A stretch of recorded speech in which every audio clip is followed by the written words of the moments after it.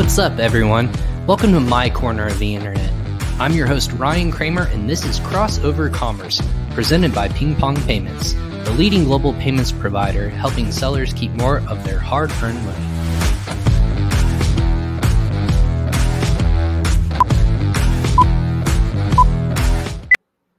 Happy Friday, everyone. Welcome to another episode of Crossover Commerce presented by Ping Pong Payments. This is episode 134 of Crossover Commerce. I'm your host, Ryan Kramer, and this is my corner of the internet where I bring the best and brightest of the Amazon and e-commerce industry to help get some knowledge and to help you level up your knowledge of the Amazon and e-commerce space, apply it to your business model, and hopefully moving forward and helping you grow. We're growth partners. Therefore, that's what all this podcast is about, is growing your business to move forward. That being said, Crossover Commerce is presented by Ping Pong Payments, now helping over 1 million customers worldwide and transferring over $150 million every single day to a grand total of more than $90 billion. Overall, Ping Pong Payments is now helping and being a growth partner to e-commerce and Amazon sellers worldwide, helping you pay out your VAs, your manufacturers, your suppliers, and even your employees worldwide and receiving in different currencies.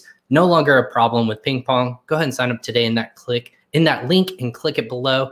It's going to be fantastic. So go ahead and sign up for free and start saving money and put it to your bottom line today. And speaking of money, that is what we're going to be talking about today, financing and just funds in general. Lots of people know that being an entrepreneur is expensive most of the time. And the fact you can kind of go back to the good old days of taking out a loan and applying it to either retail or storefronts or just in general goods. But we're going to be talking about applying capital to your Amazon business or your e-commerce business and helping that growth to spur further growth down the road. And that's what we're going to be talking about, of course, today. So without further ado, of course, on this Friday, we're keeping it casual, but we're going to be talking about finances. Hopefully you're getting paid, hopefully maybe today. But that being said, it's payday every day for him and his team over there at Payability. Jacob Schwartz from Payability. Jacob, what's going on, man? How are you doing? And where are you not calling from? Where are you coming from us today?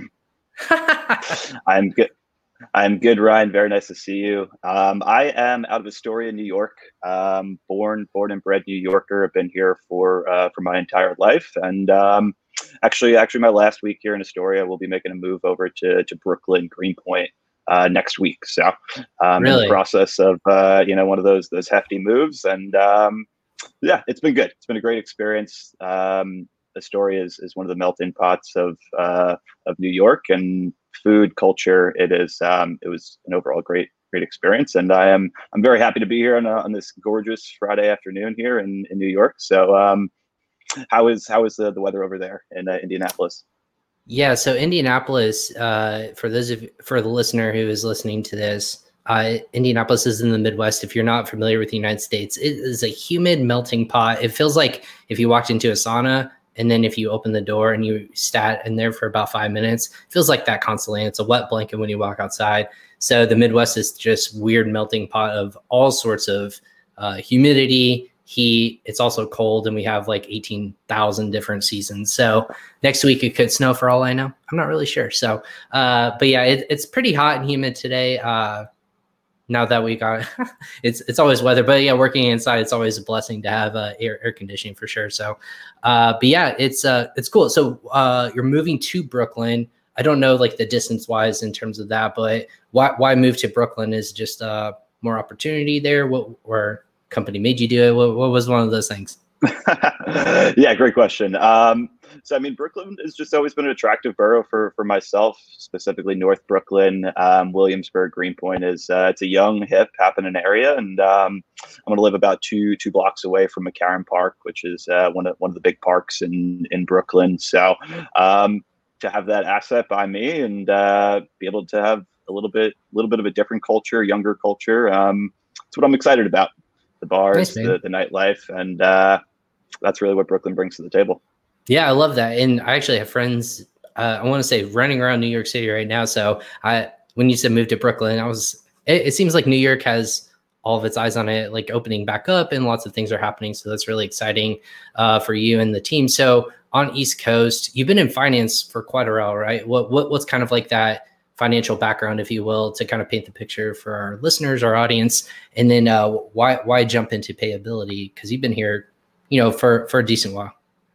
Of course, yes. I'll start at the very beginning. So back in 2015, I started at a company called On Deck, which is one of the largest direct lenders to brick and mortar and pretty much all small businesses. So started my career out in sales, direct sales for this lender, and pretty much paved the way for my career to this day. Was building that interest for fintech.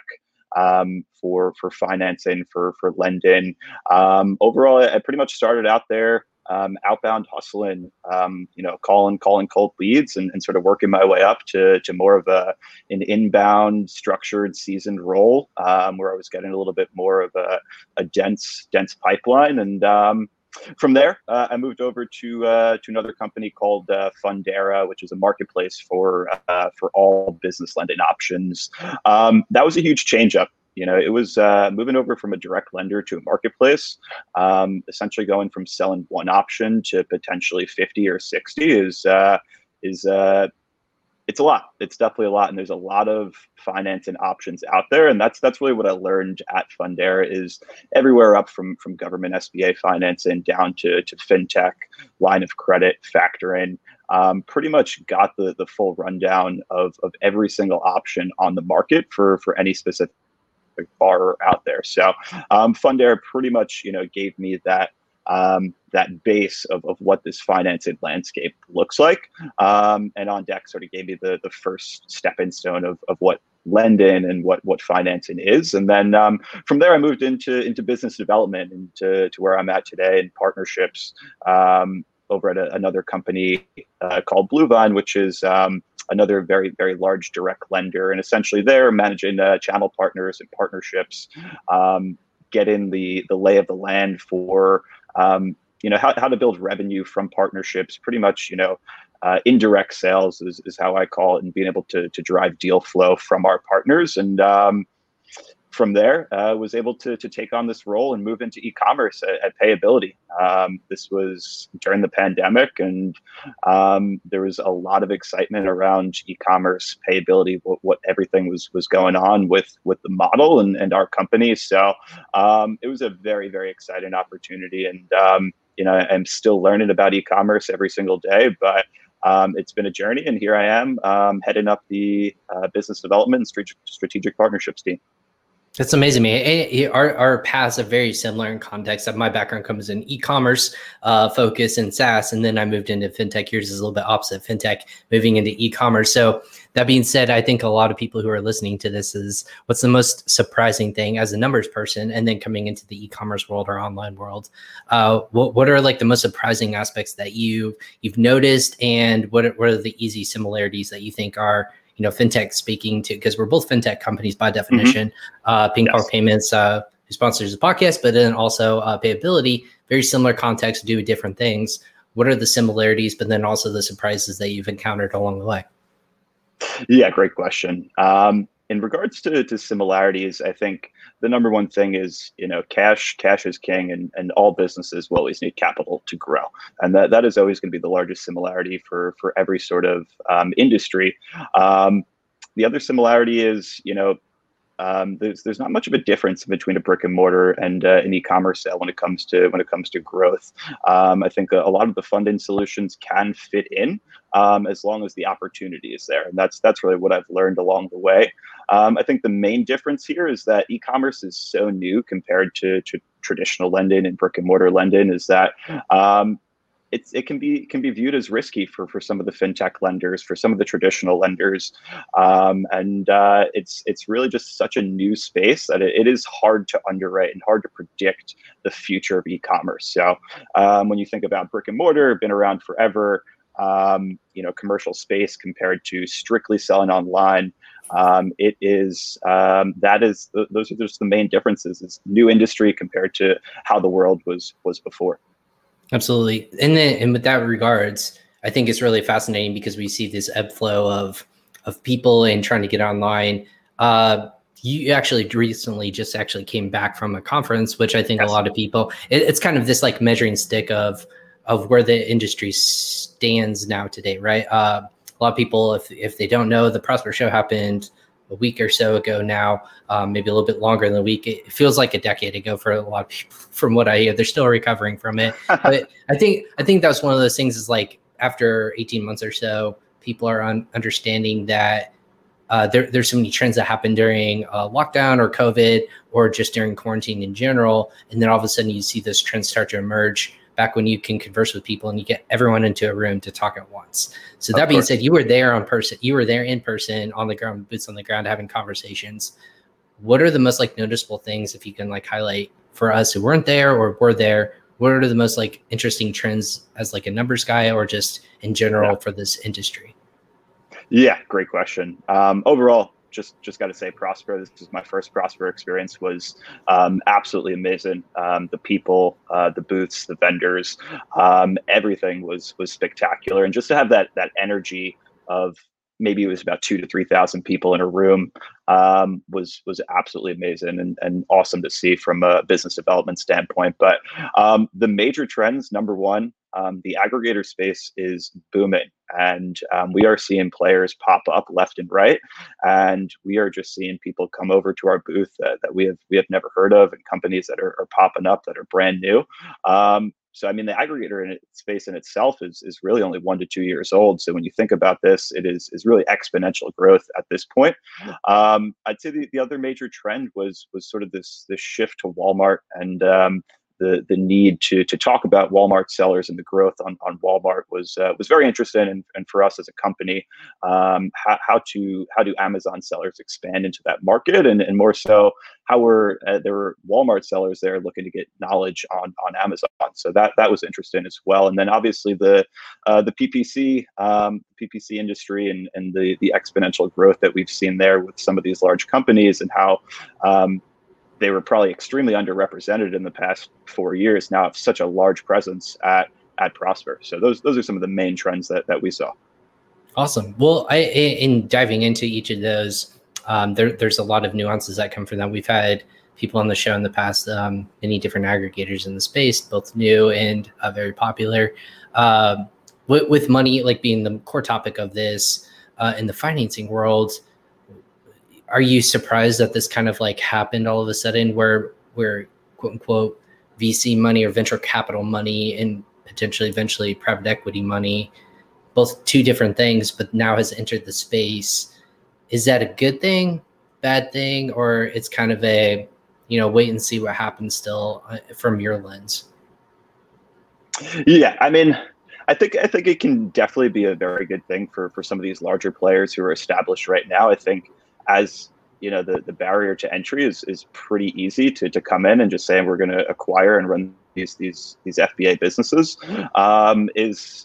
That's what scares me a little bit is how many of these players are going to come in and how many will succeed. And I assume at some point there will be, I know you've discussed on the show, some sort of roll up into these larger aggregators. So that is probably the most interesting thing there is, how will some of these smaller guys succeed in this very expanding sea and how quickly it's happening.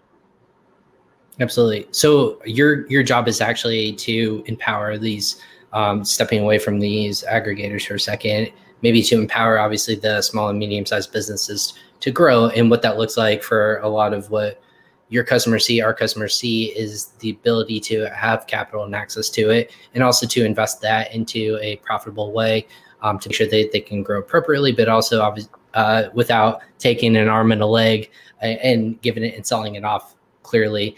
With that being said, the model around payability is almost like a loan, essentially, from what I've understand, a very just high level. For people who don't know like what financing or lending or in this space kind of looks like, how does that work, and maybe how does it differentiate from any other company out there? Yeah. In regards to payability, so we are not a lender per se. Essentially, we offer two products here. So more on the factoring and advance side is how we look at it. So Payability's flagship product is called Instant Access, which is essentially accelerated payouts for delayed marketplace sellers. So anyone selling on an Amazon, a Walmart, Newegg, you're waiting on those net 14s, potentially out to net 20, net 30s. What we're doing is turning those net 14s into net ones. So essentially anyone who's on our instant access product is able to accelerate their growth with consistent cash flow. To have that cash on hand to invest back into marketing, to inventory, it's really an essential tool for some of those smaller sellers as they want to grow. If this is something that's you want to take into the future, and not so much a hobby, to have consistent cash flows is going to be necessary to grow your business, and not sort of just have it like a side hustle. So Payability offers sellers ranging from $2,000 a month in sales to we have sellers doing $10 million a month in sales, the cash flow they need to continue to grow, or just to continue to have that cash on hand. On the flip side, we offer a capital advance product. So we had a bunch of sellers who were on our instant access product that said, hey, this is awesome, consistent cash flow is great, but can you make me a loan for a more targeted investment? So that's when we rolled out instant advance, which is essentially just a capital advance. What we're doing is we're taking a look at historical data, the last 9 to 12 months of sales and what's going into someone's Amazon store, their Shopify store, and be able to predict what they're going to do next month in sales. And that's generally what we are going to give off in the form of an advance, which is generally set on about a 20-week schedule. So really relatively shorter term compared to some of the options out there, but really meant for those quick inventory flips, those marketing expenses where let's just say you have a 5x ROAS or an ACOS, you're going to see that return quickly. And that's what we hope with our capital advance product, is that our sellers are using this in the best way. And then the other end is speed and accessibility. Payability has the ability to produce approvals in under 24 hours. And that is, without a doubt, in the financing industry, a very key aspect to how a business owner thinks. Gotcha. Well, with that being said, so I'm going to walk through a little bit about that. If people may be like struggling or grappling, like, hey, how do I even know I need this kind of thing? I think the question always comes up with sellers, at least when they ask me, is how do I know I'm ready for growth in general? Like, how can what kind of numbers should I be looking at in terms of, hey, I'm going to be successful, or if I can look at velocity and then I plug in a new number, which typically comes with like more inventory, you can actually sell more. If you could take the rate at which you're selling and you plug it into your formula, I'm assuming that Payability works on some sort of, hey, how quickly they're going through or turning over inventory. That way you can somewhat predict how long before you can get money or you need money back into a supplier and whatnot. How do you know when they're ready? Is there a time frame or is there a number metric that you're looking for?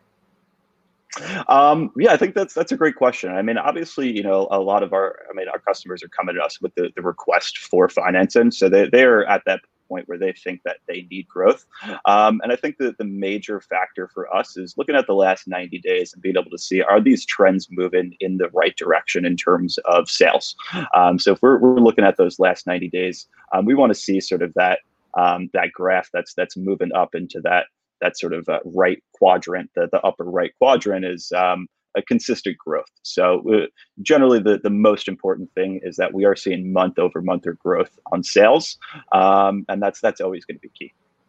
Okay. So with that being said, is it what happens if I'm a seasonal product and obviously have seasonality with everything? Month over month is obviously going to dictate there's going to be up months, down months. How does that come into effect with a model like what you're describing? Yeah, that's a great question. In terms of seasonality, obviously that's something that we account for in our underwriting model, is that there are seasonal businesses, and it's something that I always suggest is don't go looking for the financing exactly when you need it. Go a little bit before and make sure that you're sort of setting yourself up for success. So more so being able to present your file as a reasonable business to give off a potential offer. So yes, we understand seasonality of products, and that does factor into our underwriting model, but that does not preclude anyone from getting approved. That's for sure.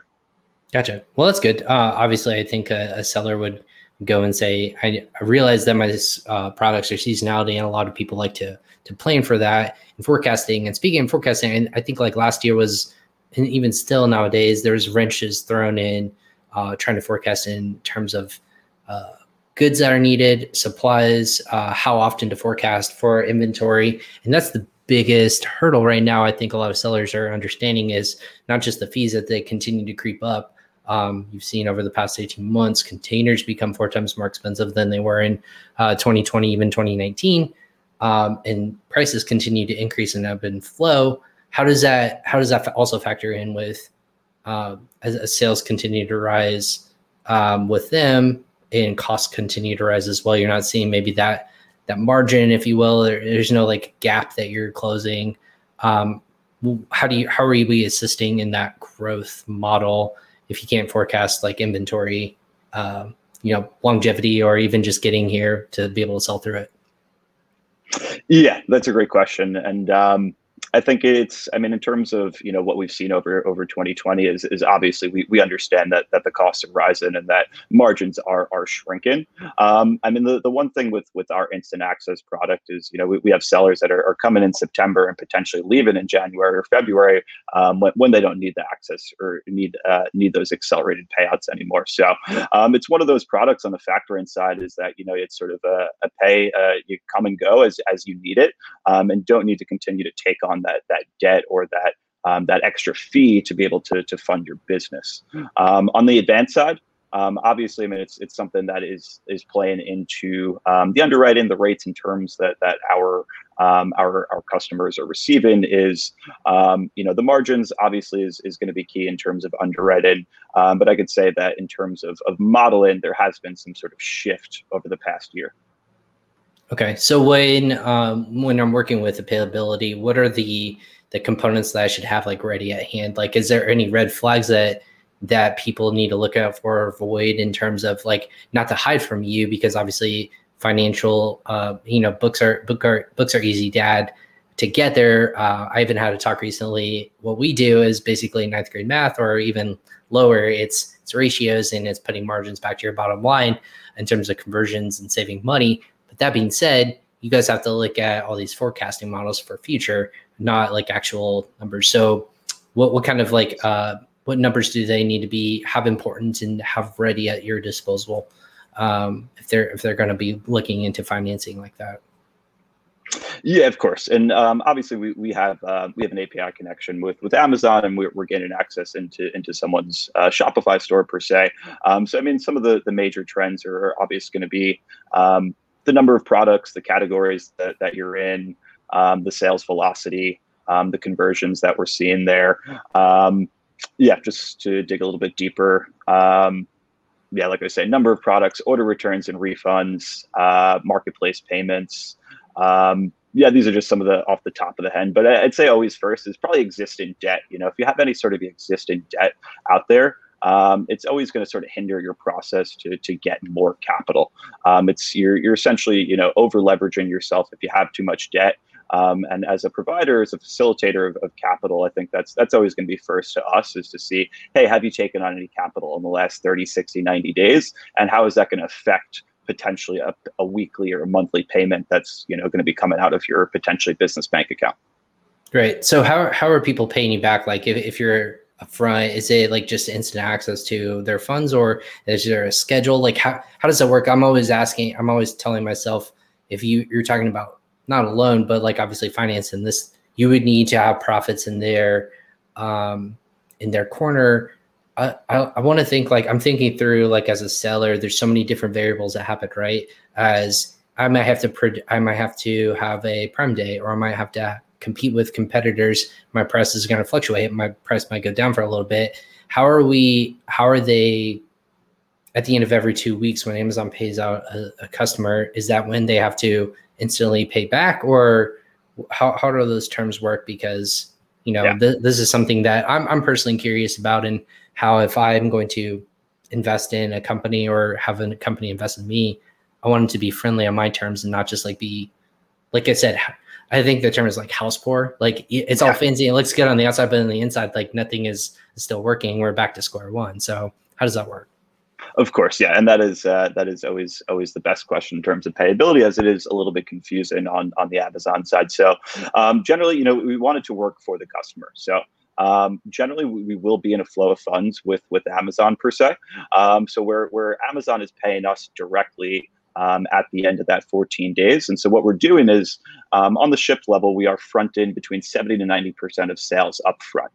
So what you're getting essentially is in a payability dashboard is access to that 70 to 90% of sales, which you can go ahead and transfer over to your bank account or put that on a payability seller card, which offers up to 2% cash back. So we have, sellers that are utilizing that cash back card, essentially just a glorified debit card. To gain cash back and then sort of offset their fees completely, and essentially have access to their capital for almost no cost. And yeah, that's really the benefit there. So Amazon is paying us directly. We're releasing that additional 10 to 30% when Amazon pays us.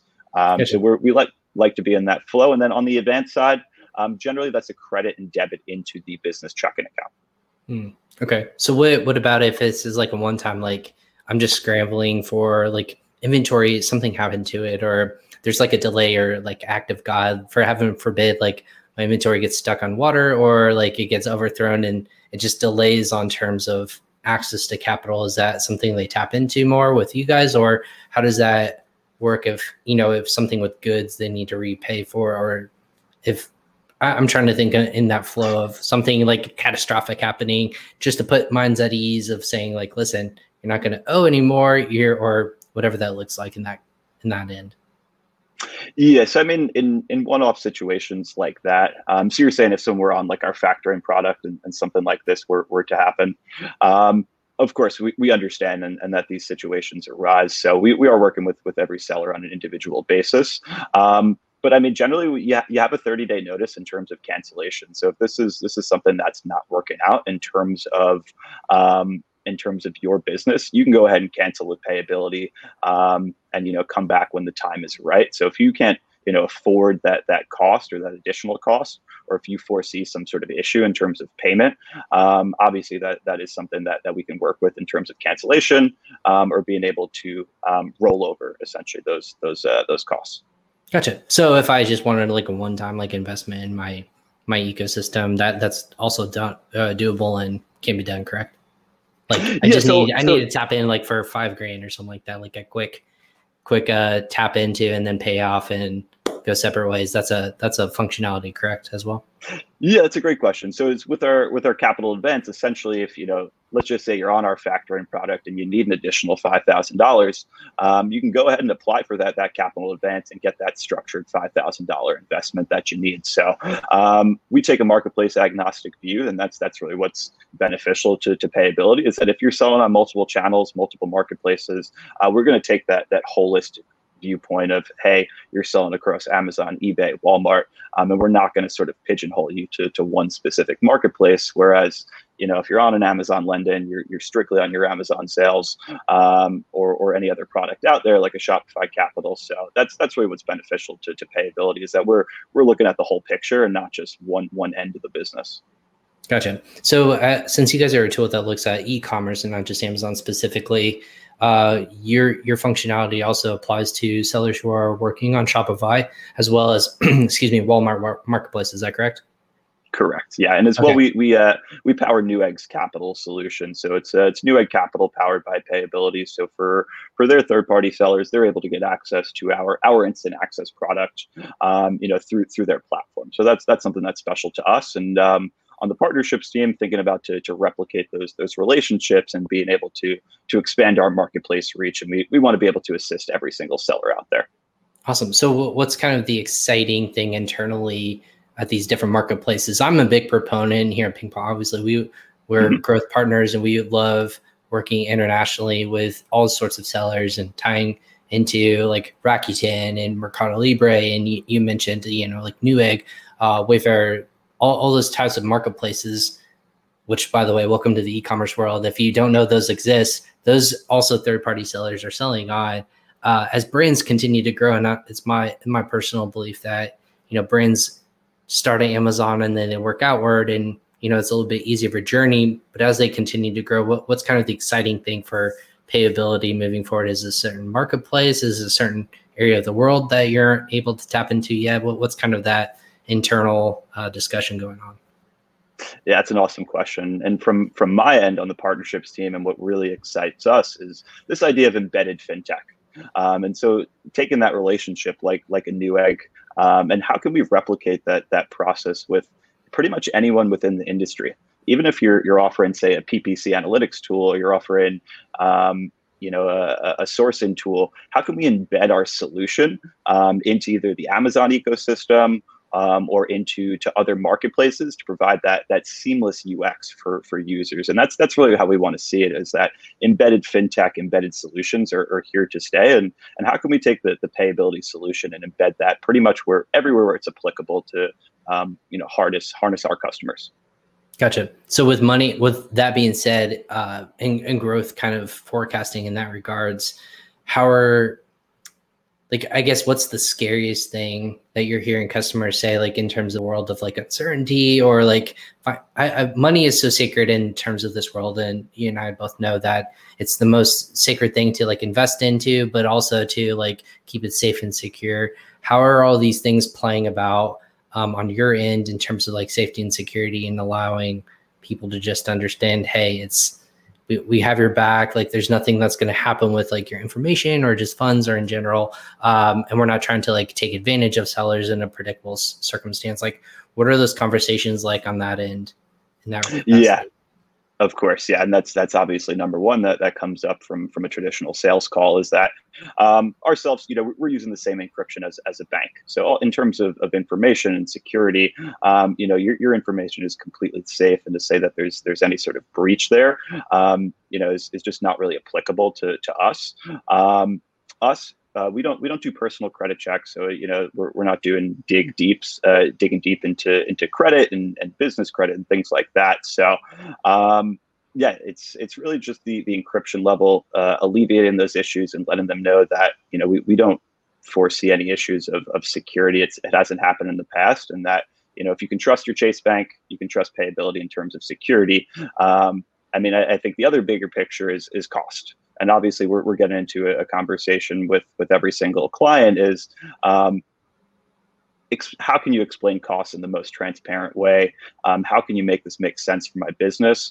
And then how does this stack up in terms of, obviously, the APR question comes up amongst the finance and industry. And those are some of the main pain points and concerns that probably most of our sales teams see on a day-to-day basis. For you, is there a nightmare that you constantly have waking up in this space yet? Have you developed any sort of like worst case scenarios like that are constantly going on in your head? Worst case scenarios. Obviously, I'm sure the one that comes up with everyone is, maybe one day Amazon wakes up and decides to flip a switch and everything changes in terms of on our end, obviously accelerated payouts. Now, what if everyone's getting paid out every day? Obviously, this is something that Amazon can't really do per se, due to obviously a ton of things. So that's always number one in terms of paranoia and waking up in the middle of the night. And but I guess the other end is competition. Just like we're talking about in terms of these aggregators. There's a wide array of competitors in the e-commerce funding space, and we do see them pop up on a day-to-day basis. And I guess we're trying to figure out, what is the secret sauce? What is anyone doing that's different? And at the end of the day, payability has been around since 2015, 2016. So, we really have this data and this leverage of data, and that's really something that keeps me sleeping at night, is that we have been around so long, and that we can sort of predict these things and have sort of historical data on the past. So. Gotcha. So looking at, since you come from a majority of the fintech world, Jacob, for a listener out there, there's so many different options. And I know I constantly talk to with our partners or even just sellers are like, oh, I'm paying my supplier with PayPal or something like that in USD, and they're in China. A lot of sellers who we work with internationally are trying to find like the most convenient ways possible. A lot of that has to do with US dollar. Is there like a currency or an economy that payability is like very, very much friendly towards in terms of like helping with financing and like lending? If I'm a seller in country XYZ, is it actually more friendly than if I were in a different country with a different weight of currency. Does that make sense? Yeah, that does make sense. So Payability strictly supports .com marketplaces. Okay. But yeah, we have the ability. So anyone who's selling, say in the UK or in China, if they're selling on a .com marketplace, essentially we can go ahead and set them up with a ping pong account on the back end to go ahead and convert that currency. So look at that. Oh man, I didn't even tee you up for that. That was beautiful. This was not planned, everyone. This was planned.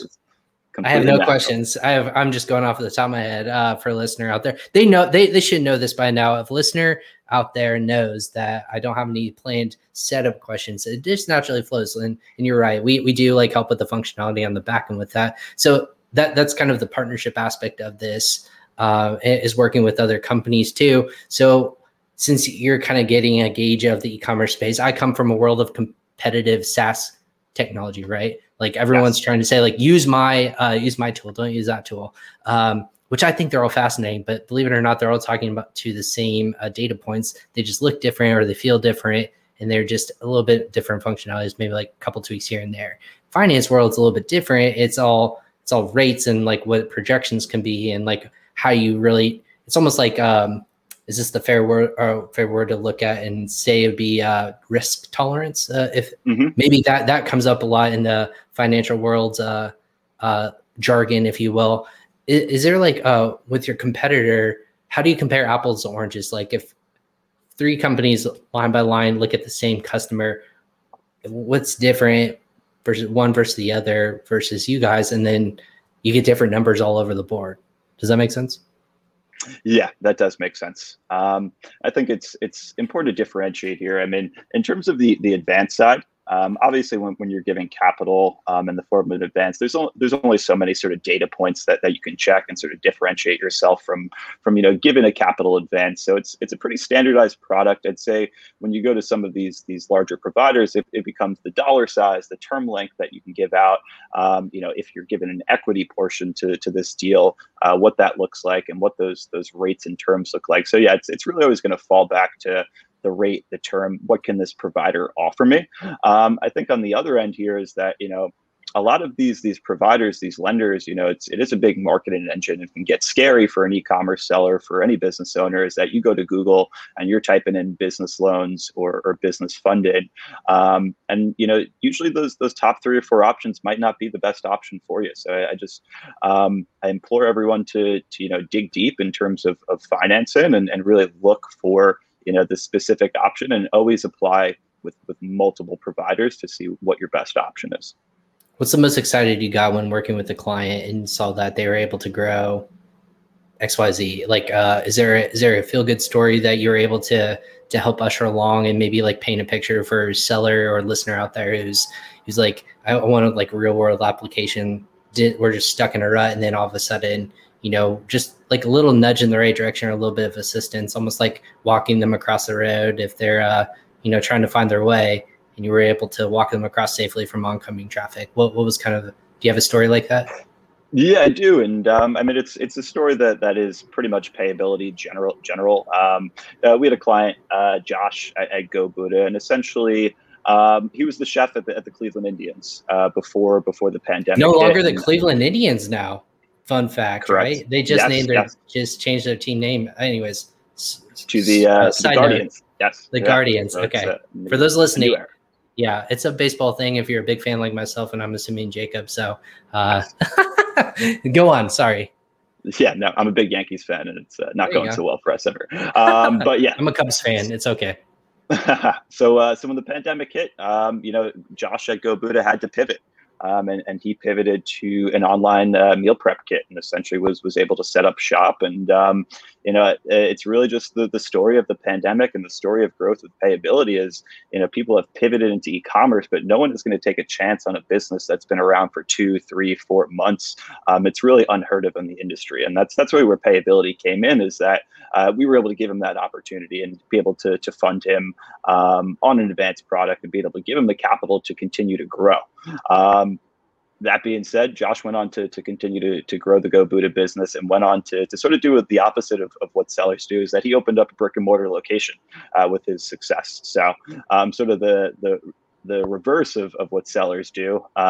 Josh is continuing to thrive, and it really comes to having that growth capital to start out. Like I was saying, not many people are going to take a chance. Not many providers will take a chance on someone who's that young of a business, and that's one of the issues with e-commerce as well. Is that if you are so young, traditional lending, fintech lenders, a lot of them will not take a look at you. That's fantastic. I love stories like that where, again, in e-commerce, so this is another thing a lot of people understand, that especially tying it back to the aggregator world when we had this conversation, is that businesses have only been really truly around in the FBA sense of third-party selling for about 6-7 years, right? So look at historical data. Not a lot there besides 7 years of data. That constantly changes as products become better, people become smarter, data points becoming more ingrained into how to forecast sales and whatnot. You're talking about something that created in a very difficult time when a lot of people were losing jobs, money wasn't being invested, people are putting holds on lots of different things. This person came in, started selling, and changed their business model to an online functionality. But now it's really cool to see that that person can get that opportunity where there is that investment into someone who can continue to grow, whether it be like a chance, if you want to call it a chance, or just smart money, just putting it on the right people who have entrepreneur life, like mentality, right? Is that the Yes. like the it factor, the maybe the secret sauce of you guys? You have to like see these people and say like, I get it. Like I have no problem like investing, or I say taking a chance on these people. Of course, yeah, and I think the real trade-off here is that obviously we're structuring our programs in sort of the short term, where we want to see that there is going to be some sort of investment and that return is going to come quick. So if you have the business model, you have the plan, the ability to produce what you think is going to be a return in that 5 to 6 month period, these options make complete sense for you, and that's why for a story like this and Go Buddha, we're happy to invest in businesses that have the growth potential. Gotcha. Yeah, and that's the beauty about entrepreneurship and lifestyle. You actually mentioned that you can use Payability to help them invest into retail opportunity. Is that what I heard correctly, or did I misunderstand? Yeah, so Josh just went on to grow that business successfully Gotcha. with that funding, and then he took that and opened up a brick and mortar store with his growth. So Gotcha. I mean, without that additional or that initial seed capital, that initial advance that we gave off, it might have been difficult, and it is difficult for a lot of sellers to go from that $2,000 a month in sales range, or even if you're at $20,000 a month, to 100 or to 50 or to $1 million. And that's really what that capital can do for you, as long as you understand sort of your opportunity versus your cost, and that's Right. really the biggest part.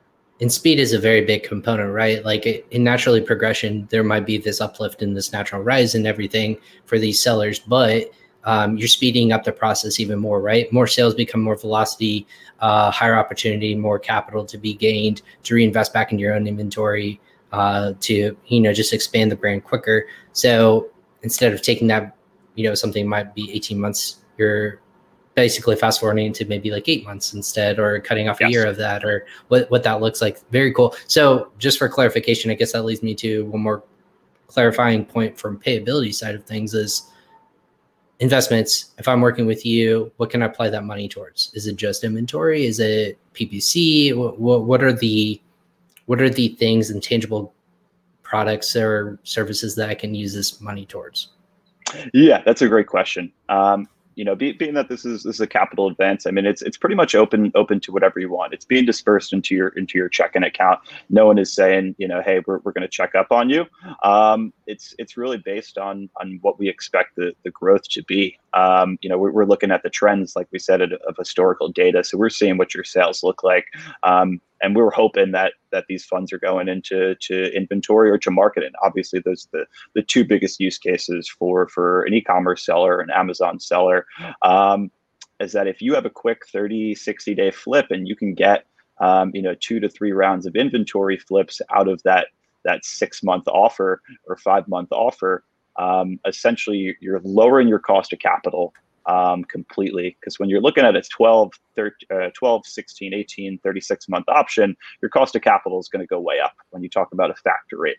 So we're giving you the lowest factor rate with the ability to go ahead and make those inventory flips. If you have that 5-6x ROAS or ACOS, being able to see that return quickly and understand, hey, I'm paying X amount, but I am getting this in return in terms of opportunity. So those are the major things that go into it. That's very cool. I mean, I'm so excited to hear other growth partners like that in that capability, be able to empower other sellers. Like you said, it's almost as if all the tide raises all boats in this capacity. I think it's just really hard for sellers to understand like where to trust and where to get those kinds of resources, because resources like and partners like Getida, for example, getting cash back, putting it in your pocket. I know you guys work closely with them. We're putting more margins to our bottom line just by even paying out local currency. And you guys are actually helping people with that capability to say, if I'm here, I can actually be here with a little bit of assistance in that regard. So maybe finally, before wrapping up, what's kind of the outlook for you, Jacob? Paint me a picture of like good or bad going into Q3, Q4 of what you're looking for, and what's kind of you have this landscape and what sellers you're looking to help grow. What is that looking like for sellers going into Q3, Q4? You're seeing good things, bad things, are a little concerning. What's kind of the metric, if you will? Yeah, great question. And I think, with the boom of 2020, obviously there was such a large demand, and on our end, the supply, the need for capital going into 2021, we are extremely bullish on Q4 and what that looks like, and the trends that we are seeing is that, we're expecting October through December and probably September, to continue to see what payability has seen over the years is a large ramp up. And specifically now that a lot of these sellers have grown their businesses substantially, that these holiday seasons will equate to larger customers for us, larger clients that are continuously using our factory and our instant access products. So, our expectation here is that we are going to see an everlasting growth into 2022 and into 2023 would be the plan here. That's amazing. So before we cap off today, you got bigger, better things to do in terms of moving to Brooklyn, which is really exciting. I'm really excited for you in that regards. But sticking with kind of the financing, you're coming from financial side with technology being so ever changing in this landscape.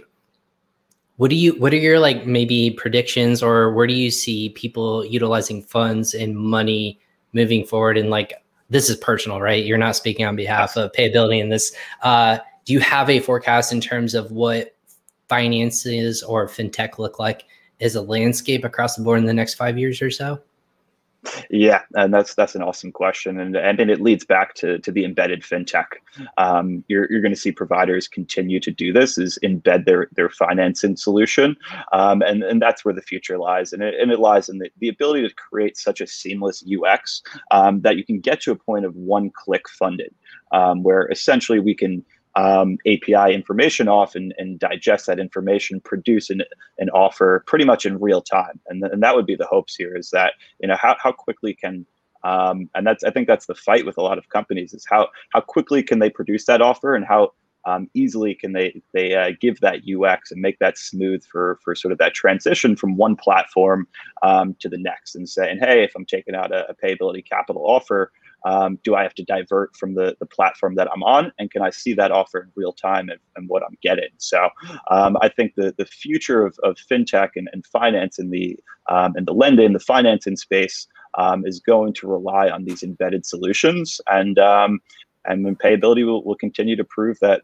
we provide a pretty sound tool for e-commerce and sellers, and we hope to continue that fight for embedded solutions amongst the ecosystem.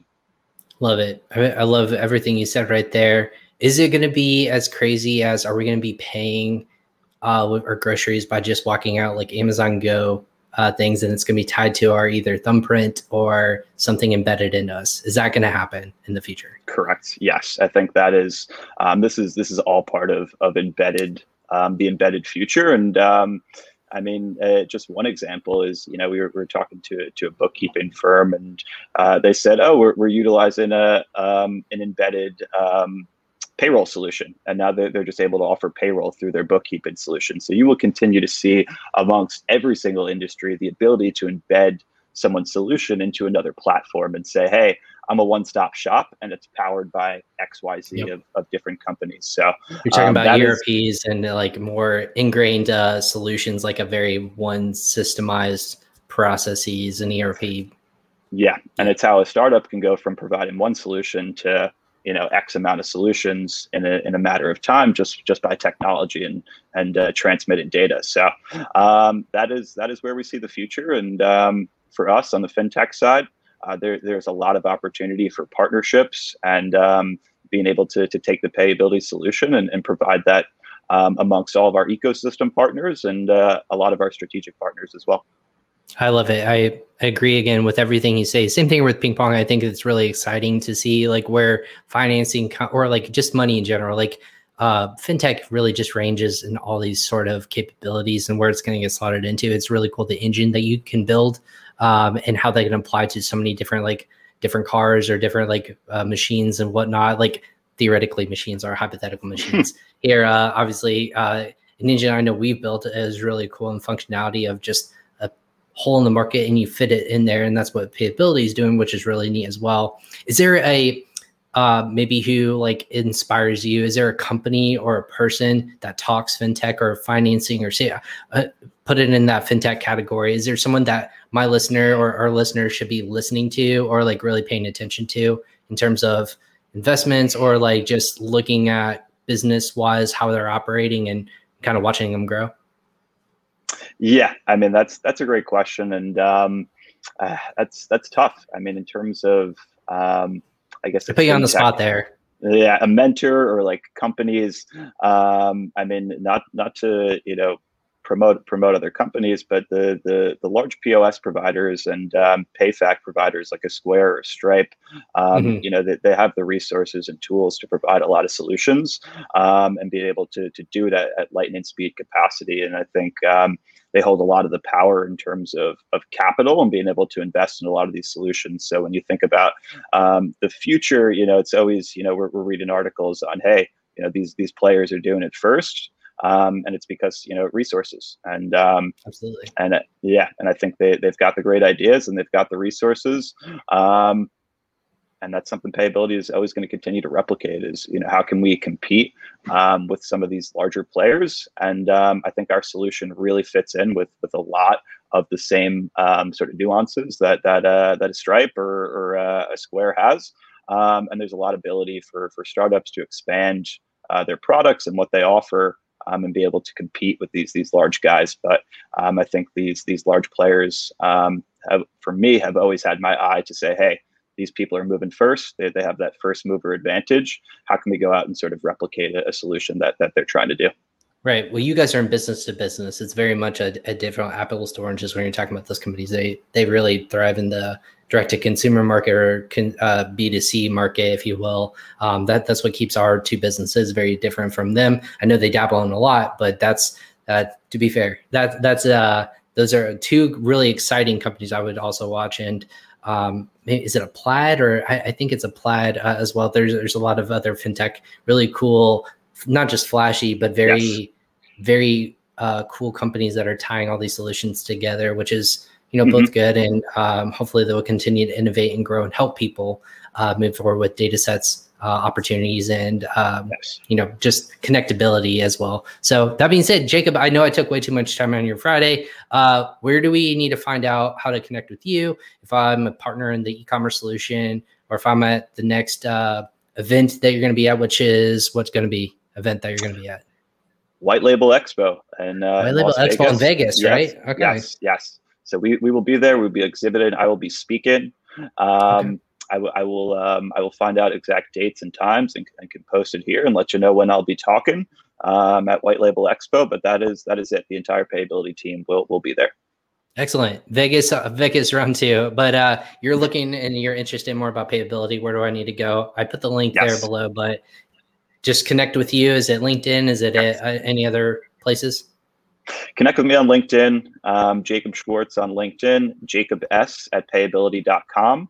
Or you can reach out to partners at payability.com, go to the Payability website, get in contact with our sales team if you're an interested seller. As well, you can find our partner email through the Payability website as well. So those are the main plugs for Payability and for myself. And I hope this has been useful for the community. Well, my man, I appreciate you, friend of the show now, obviously, with Crossover Commerce. And we appreciate your time, obviously, on a Friday. Look, keep it more casual. We're talking about finances and actually using it to apply towards your business and growth future. So I'm super excited that you were able to hop on today. And congrats on the, obviously, new roles since we've connected, joining. And I'm excited about the future of events and obviously meeting with you guys and your team and helping you guys grow as well. So congrats on the opportunities and good luck on the move this weekend. Yes, or that's next weekend. Next weekend. Start packing now. That's all I can say right now. I've already started. I've got a huge mattress that's right outside my room. I had to take it out for this call. So the ping pong team has been awesome. It's been a great partnership between us and yourself and Matt and the team. And we look forward to continuing this relationship. And it's been a pleasure, Ryan. Awesome. Thanks so much, Jacob. Have a good weekend. And we'll have you guys on again soon. Thank you so much. Yes, thank you. Take care. Have a great weekend. Awesome. Bye. You too. Awesome. Thank you so much, Jacob, again from Payability and his team over there for hopping on Crossover Commerce today. I know this is a Friday, but I want to thank everyone who was able to sit and listen and just kind of envelop themselves in finance and really funding in that capacity. I'm really excited to talk through this with customers. That's one of my passion points, is to find ways for our community to grow, whether it be an Amazon seller or just an e-commerce seller in general. It's super important to know all of the facilities and partners out there that are going to help you take your business to the next level. That's what this is all about. You want to grow your business in different ways. You need some assistance. It's not a bad thing to ask for help, but there are solutions out there to help fix those holes in the market instead of doing it by yourself and navigating the waters. And that's what this channel is all about. That's what Ping Pong is about, is helping people assist moving forward and growing with the partnership network that we have, but then also helping sellers and empowering them truly to grow to the heights that they need to and want to grow. That being said, I'm Ryan Kramer. This is Crossover Commerce. This is episode 134 of Crossover Commerce. Believe it or not, everyone, if you're watching this, I'm actually going to be off next week. So this will be the first time in all of Ping Pong or my podcast history that I'm going to take an entire week just to go ahead and spend it with my family, just to kind of take a vacation away from everything. So don't miss me too much, but we will be back for more Crossover Commerce again in August. It's already the eighth month of the year, so it's coming quickly. Q3 is here. We will dive into what Q3 looks like in Q4 when I get returned back from vacation. But that being said, thanks for hopping on Crossover Commerce. Make sure you go ahead and subscribe to all of our audio platforms, no matter where you listen to podcasts. If you missed an episode, believe it or not, we put those out there on Spotify, Apple Podcasts, Google Podcasts, and Amazon Music, so that you can download for free and listen to past episodes at your leisure. There's so many different topics that we covered here on the show, not just including finance, international growth. We're talking logistics chain. We're talking about improving your product listing, PPC, you name it, we're going to be covering it, but it's all to help you grow your business and take it and grow it 1% at least better. That's my mentality every single time we come on air. So that being said, be safe out there, everyone. Good luck in your endeavors, wherever that may be, on Amazon or off Amazon. But make sure you tune in again and subscribe to those channels next time we go live on Crossover Commerce. Take care.